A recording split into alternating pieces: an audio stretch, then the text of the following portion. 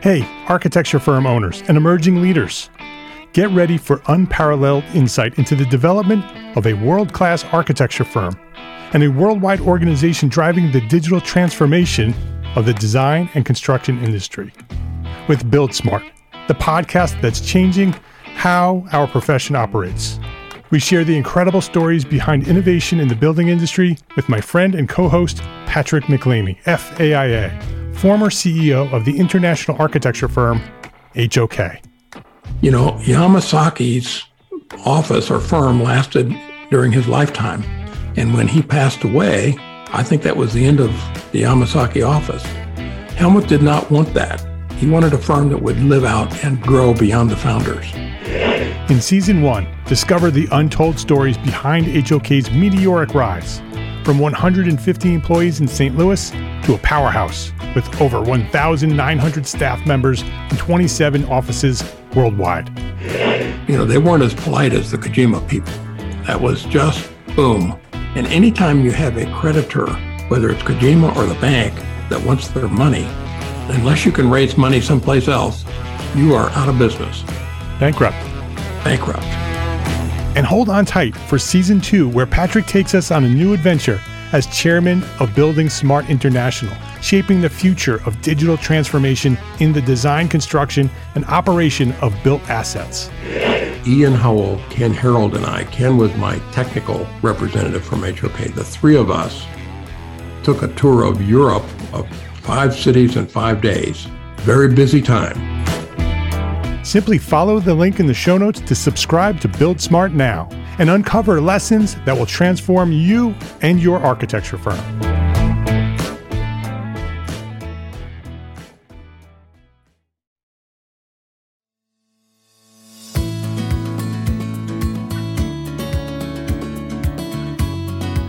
My name is Mark R. LePage, and you are listening to EntreArchitect Podcast, where each week I speak with inspiring, passionate people who share their knowledge and expertise, all to help you build a better business as a small firm entrepreneur architect.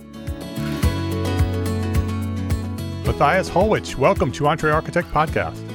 Hey, I'm so excited to be here. Hello. I'm excited to have you here. I think this is going to be a great conversation. This is an important topic that we're going to talk about, that a lot of people have questions about. A lot of people are sort of speculating on what will happen here post-corona. So we're going to have a little chat about that. Let me introduce you to our listeners. For anybody who may not know who you are, Matthias Holwich is an architect leading the global architectural firm HWKN. Founded in 2008 and based in New York City, HWKN partners with cities, developers, and entrepreneurial clients to maximize the impact and value of their development assets. The firm's diverse portfolio includes buildings and neighborhoods alike, from retail spaces and pop-up installations to residential and commercial schemes in the United States, the Middle East, and throughout Europe. Matthias previously worked at OMA and the Bauhaus de Sal Foundation and was honored in Fast Company magazine's ranking of the world's top 10 most innovative architects. My favorite magazine. I love when people are featured in Fast Company. It's one of my bucket list goals is to be featured in Fast Company. So I'm excited to see that. He's also the co-author of Bauhaus, Updating Modernism in collaboration with Rainer Weissbach and the Bauhaus Foundation. Matthias's latest book, New Aging, Live Smarter Now to Live Better Forever, suggests a new way to think about aging that fundamentally changes the way that we design for it. Today, we're going to have a conversation about life and work, specifically at this moment in time where we're coming out of the coronavirus crisis. Things are starting to sort of find a settling point, right? It's not really the new normal. It's never going back to the way it was. It's going to be something different. But we're at that moment where that change is happening. And so I'd love to have that conversation with you, Matthias. Before we do that, though, I want to know more about you. I want to learn where did you discover your passion for architecture, and who or what inspired you to become an architect? Yeah, awesome question. And sometimes it's great to reflect back. And I still remember early on in my youth, I was, as a German, very fascinated by cars. And I loved actually car design. And I asked around and wanted to meet people who do that. And then somebody told me, it's like, hey, when you're a car designer, most likely you're going to just designing a wheel for like 5 years. And that's all you do. And then maybe you do like a little switch, and that's just all takes all of your time. If you really want to design something that has impact and longevity, why don't you look into architecture?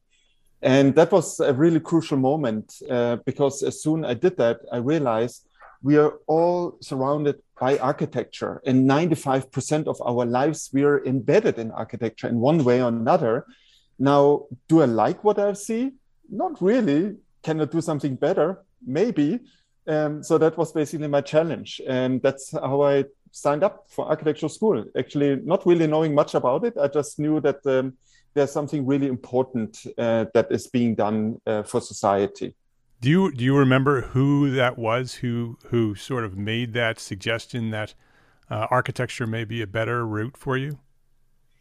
I tried to figure this out. It was in kind of friendship groups, but Yeah. I was like in kind of groups with different ages. So I know it was somebody who had a little bit more knowledge than just my peers. Yeah. But I cannot point down that person anymore. I would say thank you to that person if Yeah. I find it. Yeah, for sure. So you made that decision. How did you get to become an architect? What was the process for you? Yeah, so lucky me, as a German, and if your grades are adequate, you get access to universities. So where you don't actually apply if your grades are right, you get into it. So I got into one, which was actually not a glamorous one. It was very technical, low bar in Munich. And my first lesson was actually a professor who says, anything that is important is math and structural engineering, and you should focus on this. So nothing poetic, nothing inspirational, and it was like, oh, okay, cool, let's go. In very early times, I realized that it was very limiting. But I believe I was also very limited because I did not really have, let's say, creative upbringing. I think there was curiosity in my family, but it was never geared towards inventing something new. But I was there very lucky, actually. Heike Büttner, a professor, she joined that university, and she was like fresh blood in a more conservative kind of environment. And she came from Berlin, and I was studying in Munich. And then she actually organized a summer school in Venice. And everyone signed up, and everyone was excited, was like, oh, I have to do this also. I want to be in Venice. And I applied, and she said no. And I was like, oh my God, why not? And so I met her and during the interview, and she said, like, look, Matthias, I don't think that you're thinking openly enough. This is a very, very creative workshop. And I was like, no, let me go. And then she said, like, okay, I'll let you go under one condition. You do not give up. And I was like, deal, I'm not going to give up. So I go to Venice with all of my peers. We're like 30 people, 3 weeks. First visiting professor was Enrique Miralles, the amazing architect out of Spain. And mind-blowing, but as much mind-blowing that I was totally lost. We had to design a transient space in Venice. I not even knew what that word meant as a German. It was all run in English. Then the second one was Van Berg, was his name, like some architect out of the Netherlands. And then in the third week, everyone gave up because it was beautiful weather. They went out to Lido, except me. And I was still there. And the last visitor was Riccardo Scofidio. And that was a time in the 90s, right, where that was a very tiny little firm in New York. And I was sitting with Riccardo Scofidio for 1 week, day and night on models and working, and he became my private tutor. And then when he left, I just asked him if I can apply for a internship. And he asked me for the number and so on. But he said, like, look, we're such a small shop. We're probably not going to have space for you, but please just send something. And then 3 weeks later, on my answering machine in Munich was his voice, which basically said, "Hello, this is Ricardo Scofidio. If you still want to work for us, be here on Monday." I packed my things, moved to New York, and here I am. Wow, what a story! Fantastic. So you worked there, and how long did you work there? Yeah, so it was an internship. So I think it was like 6 months. Then I had to go back to Germany to finish my study. Fun fact, then nobody understood me anymore because now I was on a whole different level in terms of kind of Cooper Union thinking, creative explorations, poetic ideas in architecture, right? The Germans like, no, needs to be straight, can be a little bit different. And then I graduated and my grades were like mediocre because again, my design kind of didn't resonate with them anymore. And then I used my final work and applied, and I got a job with Peter Eisenman. So I went back to New York, worked for Peter in 1995, I believe. For 1 year, it was an first position, unpaid, because also architecture at that time was in New York really in crisis. It was the 90s, nobody had work. Yeah. So we did a lot of just competitions. One of them was for the church in the year 2000 for the Vatican. It's a really, really interesting work, but obviously no money. And when my money ran out, I had to move on. And there was another fun situation because during that time, Peter Eisenman was very embedded in this conversation between the plastic means and structural infrastructure, and kind of Rem and Herzog-Gomorrah were always in his kind of level of critique. And then I was like, "Hey, Peter, I have to move on." And was like, "Oh yeah, I understand. So where are you going?" It's like, "Well, I'm applying actually at Rem's office." And then he's like, "What? Rem? Don't believe it. Do you have already your job?" I was like, "No, not yet." "All right, well, hold on. Hey, Rem, this is Peter. There's a young architect coming your way. His name is Matthias Hollwig. He's German. He's awesome. Hire him." "All right." Click. So I went to Rotterdam and Rem hired me on the spot. So, wow. And then I worked for Orme for 3 years. And but 3 years at Orme means like 10 years in real life, because we worked day and night, every day, every weekend during that time. But it was, of course, from my perspective, the most amazing time because Bjarke Ingels was there, Joshua Ramis, Dan Wood, Men Chao, Ole Scheren. All of these people, we were all there, kids working day and night, becoming friends, and sometimes competing, but most of the time actually working with each other. And Fernando Romero was also there. So it was a really like the baby Rams kind of emerged from this experience out there. Yeah. So what happened after that? Where'd you go from there? How long were you there? So I was there 3 years on the day, and then I knew that I will not survive to be there longer because it was super intense.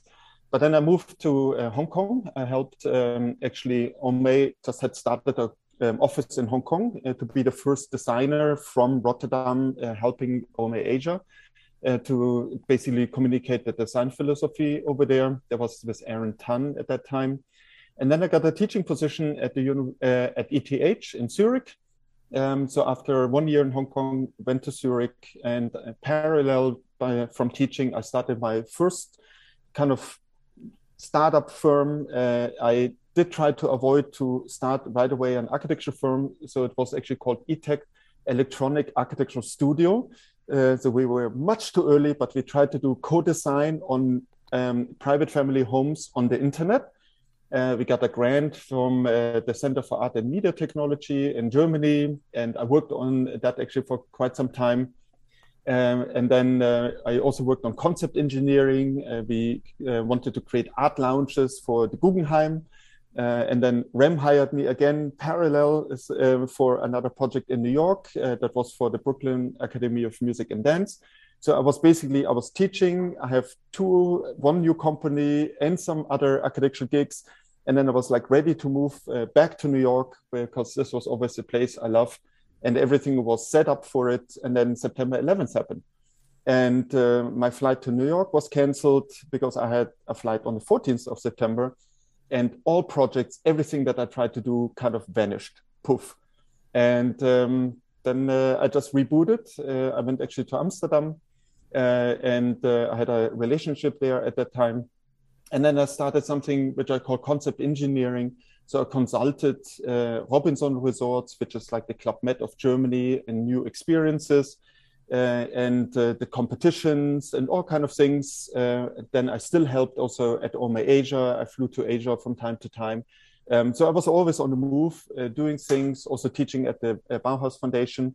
And then after 3 or 4 years, I got the call from the University of Pennsylvania if I would like to teach. Same situation again. If you want to be here in 3 weeks. So I just packed my things. The relationship ended already at that time. So I started to teach at Penn. And that's how I really started to live then in America. Mm-hmm. And then what brought you back to New York City? So basically teaching at Penn, I basically moved to New York and was just commuting to Penn. And then at that time, I had met my former business partner, Mark, and we basically had a professional shotgun wedding because we did one competition together. We really liked working together. We had so much fun, and the result, we didn't win the competition, but for us, it was epic. And we just said, why not? And we started with little renovations of apartments in New York, and then slowly got some pop-ups going. And that was the beginning of HWKN. Fantastic. What a story. It's interesting to hear the story from the beginning, right? And to hear at the beginning, you sort of struggled a little bit, it sounded like, and you weren't sure. And do you remember the moment where it all sort of started to click, right? Because you had so many fascinating experiences with so many famous architects and doing famous work and going to different places in the world. Do you remember sort of the time in your life where it went from, I'm not so sure this is right, or I'm sort of struggling with this, to this is it. This is what I need to do. This is my purpose. This is my future. Do you remember that moment? Yeah, I mean, it is really amazing. I have probably somewhere in some storage closet still sheets about diagrams about where's the best place to live and work and do and so on. And is it like Frankfurt or Berlin or London or New York and so on? So I try to analyze everything kind of logically. And that never led to anything because you can always make a case for something else. But then it really happened at the moment when I had this competition with Mark. And he said, and I think, I should give him credit for it, because he was like, look, your talent is just amazing. Your problem is that nobody knows where you are. Sit down, commit to one city, and be in New York and be an architect. And that was, I think, the crucial advice. Because architecture, you think it is so fluid, you can do it from everywhere, but people somehow need to associate you with a location, and it doesn't matter where it is. To a certain degree, I may have some advice for people that there is actually a magic to a location, but at least to sit down, to establish yourself as we are a New York architecture firm. This is the work we do. And that was the moment where then suddenly everything kind of started to come together as a puzzle piece. Yeah, it's super interesting. Mark is an inspiring guy. I've had several conversations with him as well.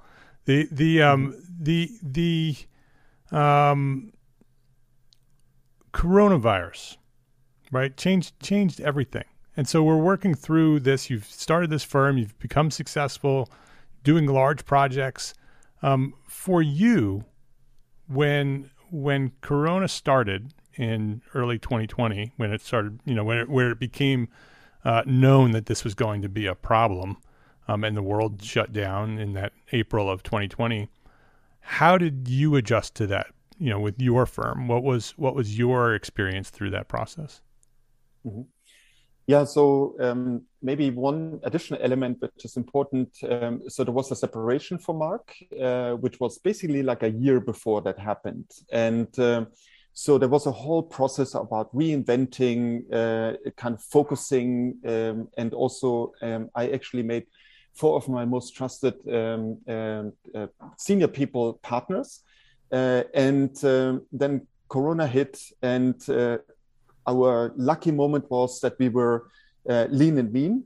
number one because we had the split with Mark. It was 50-50 basically. So we were a small firm again at that time. And we were also super agile, and everyone had multiple responsibilities. So it was not very hierarchical. So we were just one team. That means that actually my most senior people jumped onto drawings and did whatever we needed to do at a moment where normally would say like, no, this is what I do. And why should I do something less, right, in a way? So it became kind of a very interesting experience on that way. And then we were also lucky, like 2 weeks before, one of my partners, Jessica, she said like, Matthias, I think we need to prepare. So we just ordered laptops, and thankfully we were still able to get them before the lockdown, and we were fully online like a week before. But then, of course, the big challenges happened. Every one of our American projects just vanished from one day to another one, and outstanding bills, people not paying everything. And I was like, this is the end. But we were diversified. We had a very strong standing in Germany, and Germany picked up. And we were 70% American income, 30% Germany, and it switched to 90% Germany, 10% America. Wow. And this is, and I know still like 10 years ago, I was already like, we need to diversify in terms of typologies, in terms of locations, because I can just not trust one market and one typology. And that was really our lucky moment. And we never had to let anyone go. We sailed through it on a gray, zero through these kind of 2 years. But then also what we did during this whole period is we invested into who we are, means innovation. We came up with a lot of new ideas and we prepared them as really products. And that actually got so much recognition, so that now this is the foundation of our work, and we're being hired left and right now for very, very ambitious projects that I believe without the Corona experience, we would have not achieved that easily in a way. Let's take a quick break to say thank you to our sponsors for their support of this episode. This episode is brought to you by BQE, the makers of BQE Core, systems and standard operating procedures. You already know that that's how to build a profitable business and find the freedom you want. You need systems and procedures. But you struggle with choosing which systems you need most and how to implement those systems quickly so you can get back to doing what you love most. The Designing Your Business Masterclass series was created by acclaimed architect and business consultant Douglas Teager to help fellow architects and engineers run their firms more profitably while maintaining a healthy work-life balance. Douglas grew from a solo practitioner to become managing partner of his 30-plus person firm, and then later sold his firm so he can do what he does today, helping architects be more successful at Teager Consulting. On the third Wednesday of every month, Douglas dives deep into an essential topic that will strengthen the profitability of your firm and make it sustainable for growth in the years to come. Register now for the next Designing Your Business Masterclass with Douglas Teager at bqe.com/masterclass and start implementing powerful systems for the profitability you need and the freedom you want. Every live masterclass session includes AIA continuing education credit, and when you visit bqe.com/masterclass, you'll have access to the full library of past sessions on demand. The Designing Your Business Masterclass is free, and it's brought to you by our friends at BQE, the makers of BQE Core, the software that makes it easy to manage your projects and people for maximum productivity and ultimate profitability. Register now for the Designing Your Business Masterclass at bqe.com/masterclass. That's bqe.com/masterclass.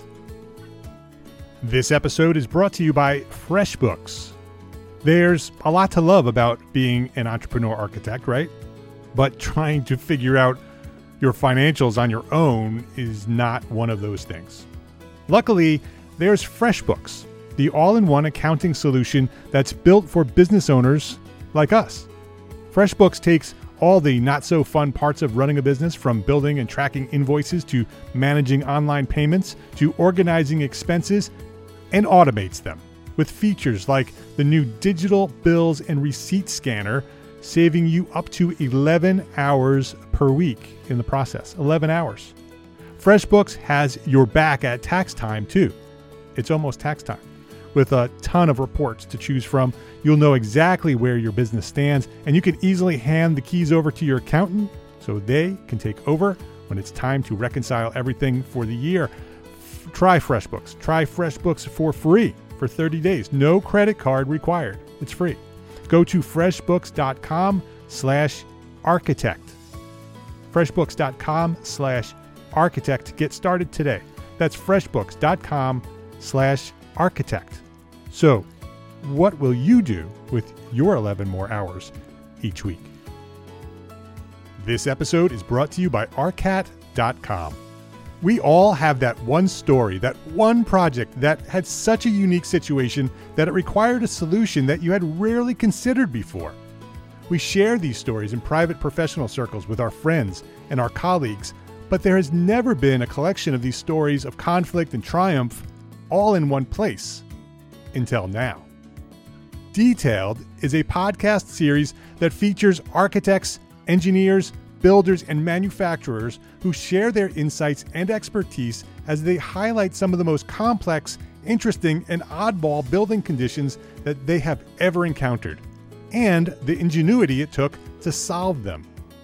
Join host Charisse Lakeside, aka CSI Kraken, a senior specifications writer at RDH Building Science, as she uncovers lessons learned to help you navigate similar challenges that may arise in your next project.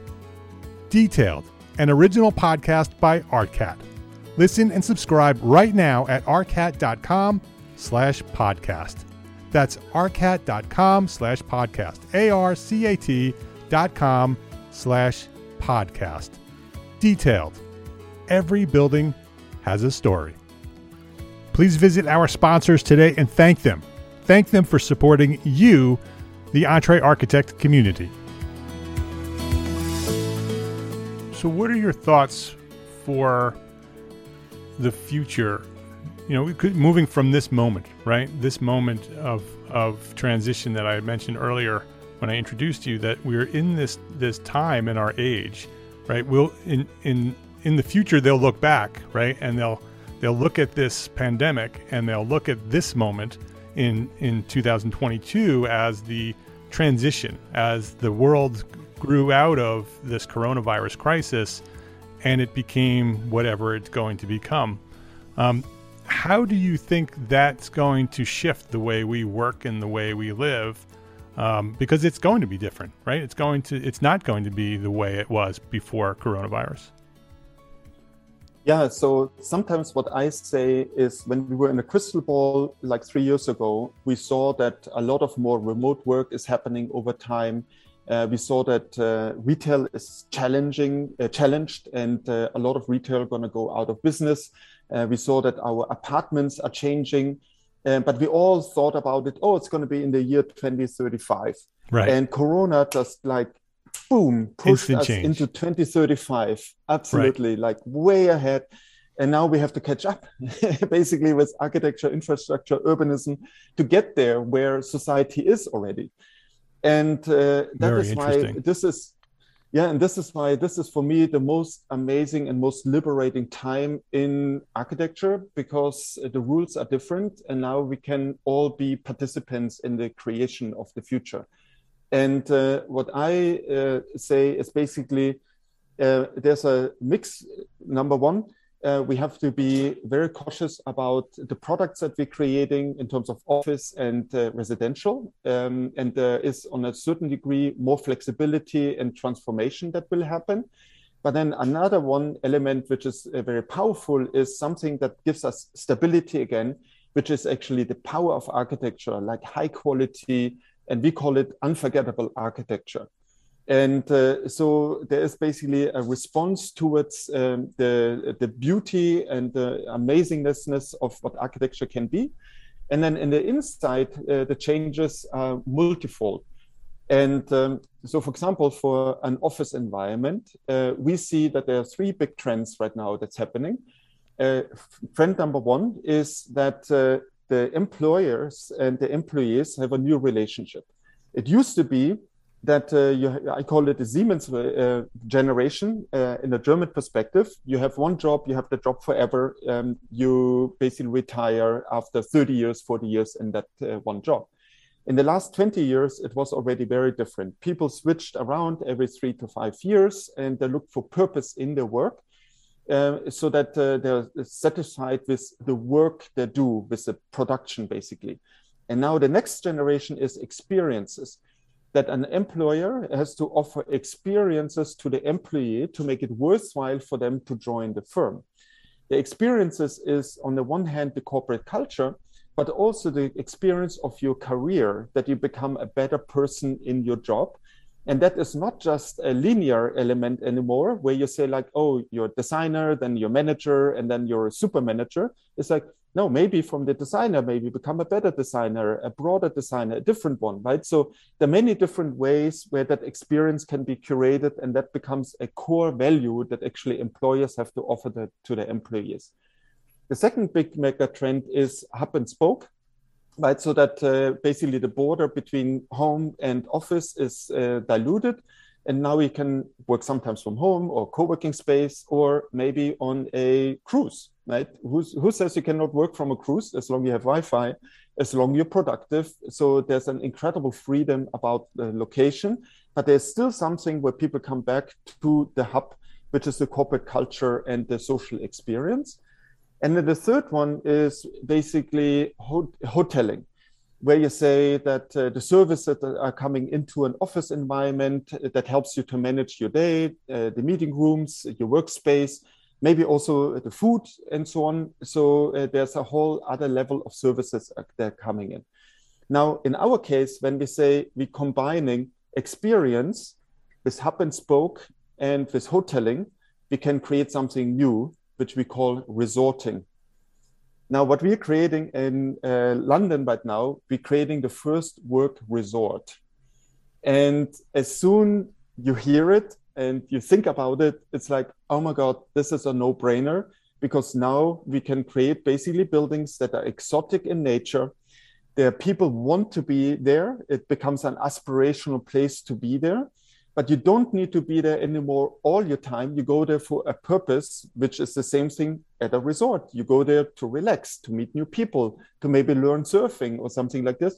So you go to your office building with the purpose of experiencing the corporate culture, to meet people, to do business, to grow your career. But the day-to-day business, do it wherever, right? And that changes entirely the relationship on a building like this. And also changes totally the DNA, how we actually design a building. And that's just the first level of innovation that we see, for example, in the work environment that we can implement. Yeah, fascinating. It's interesting what you said earlier about how our society has instantly shifted into the future, 35 years. And now we're catching up our structures and the way we live and the way we work needs to catch up with that. Probably the first time in history that that's ever happened. And it happened because of the technology allowed that to happen, that when that crisis hit, the technology was there to allow us to adapt and accommodate those situations that would have otherwise taken decades to get established, happened in weeks because out of necessity. And so now we are in that process of catching up. And so it's interesting to listen to you, to hear you, because in the past you would have considered you a futurist. You would have said, oh, you're just talking about what could happen in the future. But in fact, it's happening now. You're doing it now because you have to catch up to the way that we are currently living. That's a fascinating idea. Yeah, it's for architects, it's finally really empowering, right? Because for years we became more and more service providers, right? And you do the drawings, you make the building looking good. But now we're going deep into the DNA of organizations, of buildings, on operational questions, and like not everyone is equipped to do that, but I think it's good now to also really diversify the staff, right? To bring in people with different knowledge, with different skills, because it's such a broad, big challenge right now. And clients are hungry to get knowledge, right? And right now, if somebody exactly says, oh, this is how the future is or will be, that person is wrong, right? Because there's still too many things in flux, but together we can actually shape it and create it. And now we just have to make sure that we shape it into the right direction, right? With good values towards also the people, right? The employees, not just the corporation. And but that is a kind of re-leveling that's happening where we can all be part of. Yeah, interesting. They're looking at architects as problem solvers, as bigger solution providers rather than just building designers. How are you positioning HWKN to differentiate yourself from an architecture firm, right? That people have in their mind what an architecture firm is and what architects do, but what you just described is much bigger than that. So how are you positioning your firm to share that story with your potential clients? Yeah, so we basically say we're a boutique innovation firm out of New York, where we work always in collaboration also with local partners. So that makes us actually as a lean and mean office like 3 times bigger, because we work with Adams & Associate, Gensler and CLMAP, all of these different firms. And then we have 3 key scopes. The first one is, we call it opportunity mapping. You can give us a site or you give us an idea, and we can help you to define what that product, that building could be. They can be very banal, like zoning envelopes, but then from there we can go into efficiencies, into program elements, into vision building. And actually now we're getting hired to do that, actually, left and right. We just got 3 big master plans out of this opportunity mapping in Germany, which I would have never expected to actually do on that kind of scale. Then the second one is new typologies and products. Also something what I think architects normally have not done. So we had a little bit a precursor to this with WeWork, where we created WeLive, the second generation. So we went into very deep research and development. We're doing that right now for a new office brand, which is called Spirit in Germany, which actually taps into prefabricated office buildings that we are enriching with new work environments and also much more emotional design.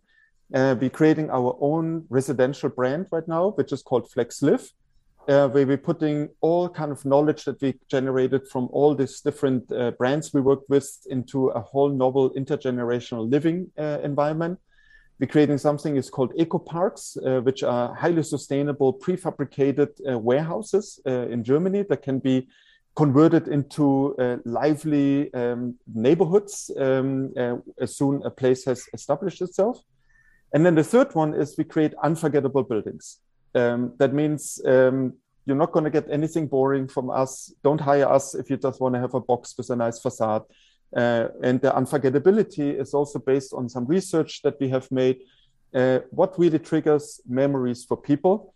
And the shortcut basically is the 3 elements that need to come together: contextual materials, emotional elements, and novel features. And that always combined also creates buildings where then our client knows, when I hire HWKN, I'm going to get a building that people are going to remember. It goes through the press, people emotionally connect to it, and it's going to create a better positioning in the market, but without breaking the bank, because we're also super rational about always analyzing which elements are standard and we need and can keep standard, and which elements are unique and special. And that's what we're focusing on. It's inspiring to hear you talk about what you've done with your firm. And I'm hoping that you're inspiring our listeners, because I think that architects generally have this idea of what architects should be. And I think we're in this moment in time that we have this opportunity, this tremendous opportunity to be the leaders of this transition into this new way of living and working. And that requires us to think bigger than what we have traditionally as architects. The fact that you described your firm, it wasn't an architecture firm. What did you just say that your firm, how you present your firm? Yeah, we're saying, I mean, we still refer to it as an architecture firm, but Yeah. we say it's a boutique innovation firm. Right, a boutique innovation firm, right? And so Yeah. you're redefining what architects do and what architects can be.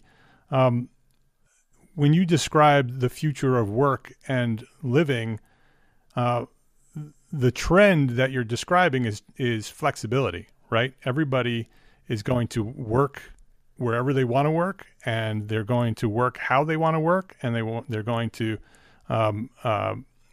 pursue their purpose, and they want to live the lifestyle they want to live, and that has flipped from the way it was traditionally, where the other way was you work and then you live at the level that you work, and now it's flipped the other way, where we are prioritizing our lives and the way we want to live with our families and our locations, and we're finding work to accommodate that.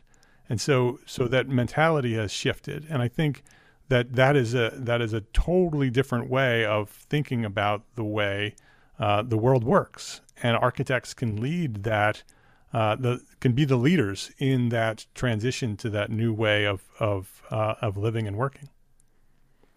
Yeah, and I mean, we have right now the opportunity for this project in London to go all out and really help our client to understand what that future might be. And what I'm doing right now is a interview session with CEOs that are from future unicorns, so highly innovative, but already round A, round B kind of funded people. And one of them, Andrea, he started a financial institute in the UK.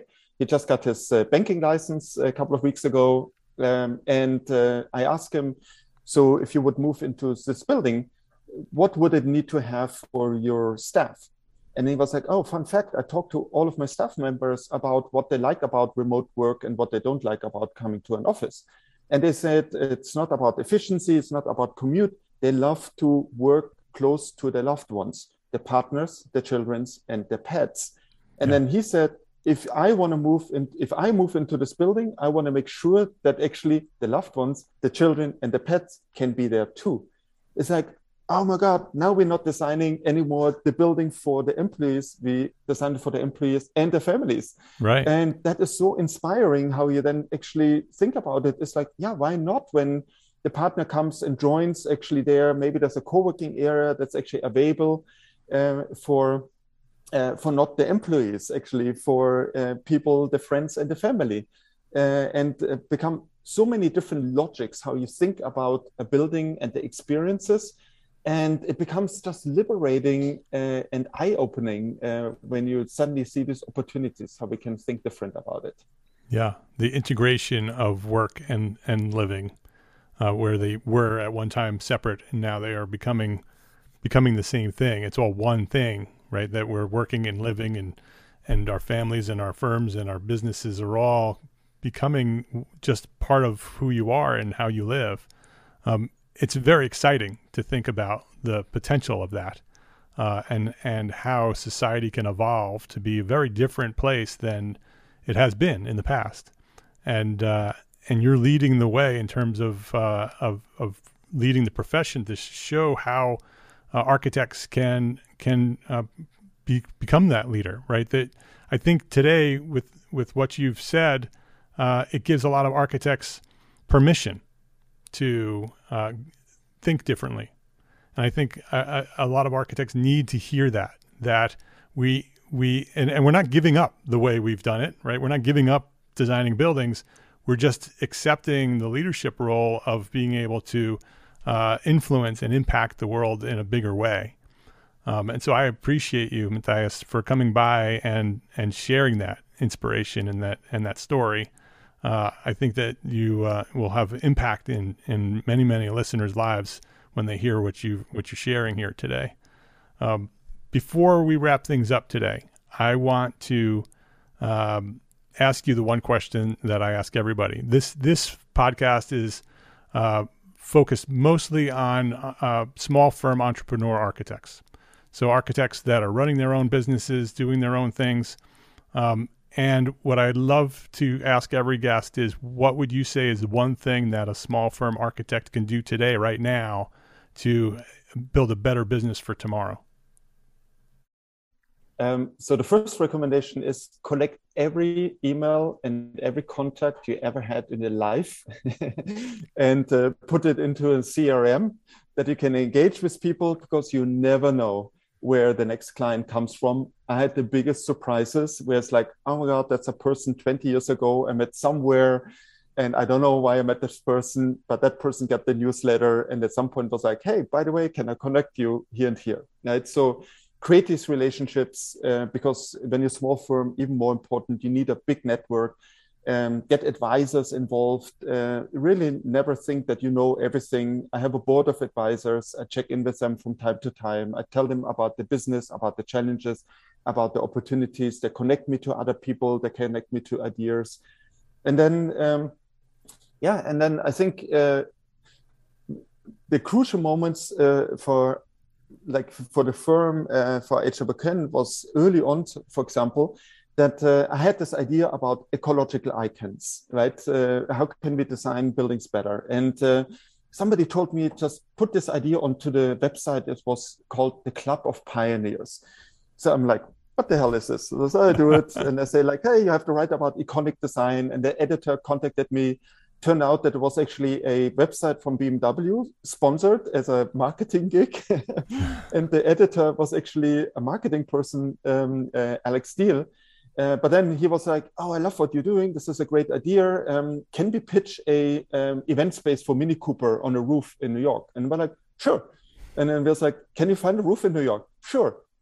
What did I know? It's like, I had no idea. I was on 110 roofs in New York, analyzing where you can be. You can barely be on any roof in New York. It was like the total waste of time. But I found one, and it happened, and it made all the difference, right?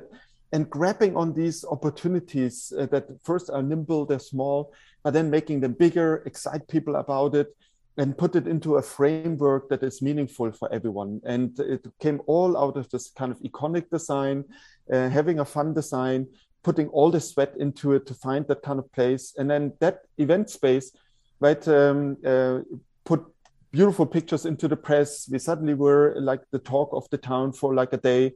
But that brought us a little bit closer to the Museum of Modern Art PS1 invitation for young architects. That brought us a little bit closer, that somebody gave us the first commission to design a facade of a building, right? And these are these kind of steps. Yeah. But I would always say, grab whatever you can around you. Make sure that you financially survive. It's challenging, right? Sometimes we just go a little bit off track with this, but nothing is kind of too small, or nothing is kind of, I don't know, the attention towards opportunities. I think that is something really important to be trained on, and then just grab them and run with them. His name is Matthias Hollwich. The firm's name is HWKN. You can learn more about them at hwkn.com.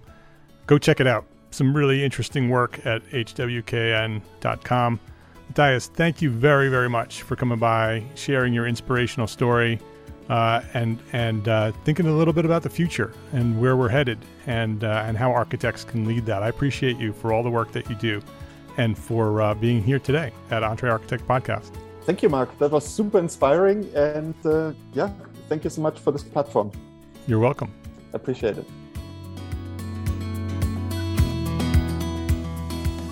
If you liked this episode of EntreArchitect Podcast, please share a rating, write a review. Go write a review. I would love to know what you think of this podcast, and it helps other architects find us. So go do 5-star rating if you like it. Share, write a review. I'd love it. And share a link to this episode with a friend, because that's how we've grown. That's how EntreArchitect has grown to serve thousands of architects throughout the world, just like you. Thank you to our sponsors, ARCAT, FreshBooks, and BQE for their support of this episode. I ask you to support them because they support us. And if they're supporting us, they're supporting you. So go support them. Got it? Go support our sponsors. Links to our sponsors, so you can click on those links and go right to them. Links to our sponsors and all the resources we shared today are available at the show notes for this episode at entrearchitect.com/podcast.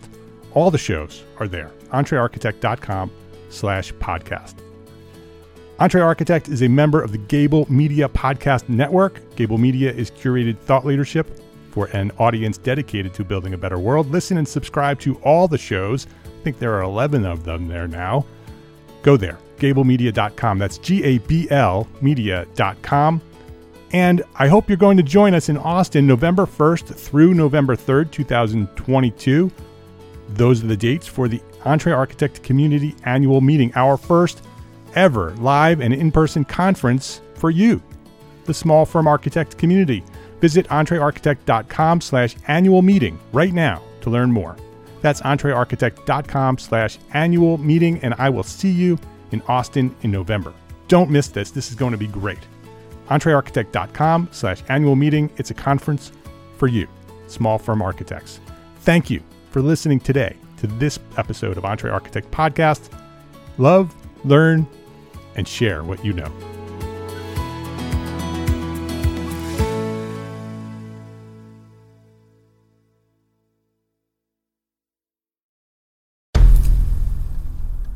I've mentioned it to my family, but in terms of telling people like, oh yeah, we're doing this, I'm looking for projects, you got anything? I'm not there yet because it scares the out of me. Dreaming of launching your own architecture firm? Well, buckle up for a wild ride with Emerging, the podcast that shares what it's really like to start an architecture firm. Where do we begin? We don't even know what type of business to formalize as. Is it an LLC? Is it an LLP? Like, how are taxes? I mean, the list is astronomical. Season 1 featured founders Jeffrey, Lexi, and Chris, owners of Level Studio Architecture, are your fearless guides on this unfiltered journey from napkin sketches to a thriving studio. One evening, stumbled into one last dive, we sat at the bar and pondered our postgraduate futures. Amidst the conversation, a napkin became the canvas for our aspirations, sketching plans and milestones, sealing our heartfelt commitment and shared dreams.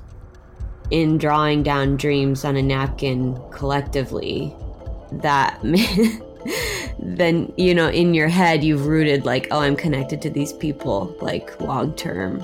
The process of starting an architecture practice brims with excitement and challenges, demanding meticulous planning, flawless execution, and unyielding resilience. I kind of hate the term because it's so overly used, but I think everybody knows imposter syndrome.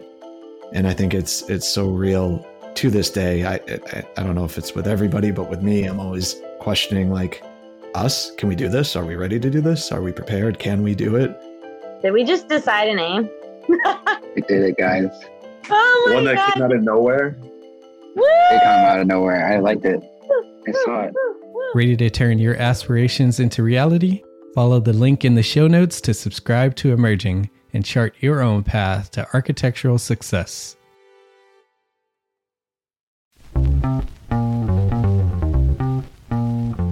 Calling all small firm architects. It's time to tap into your full potential with Entre Architects Context and Clarity, where inspiration meets innovation.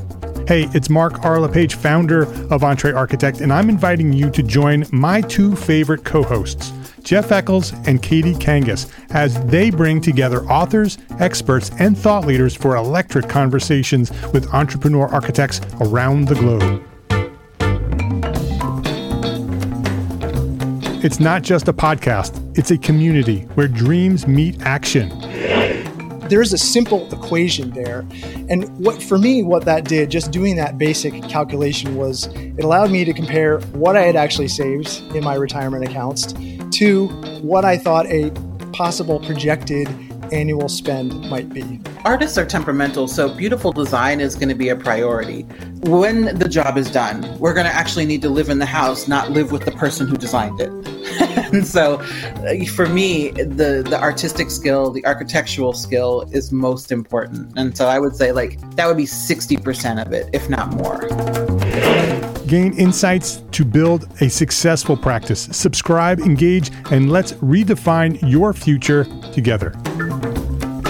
Join the Context and Clarity community, where every conversation adds to your blueprint for success.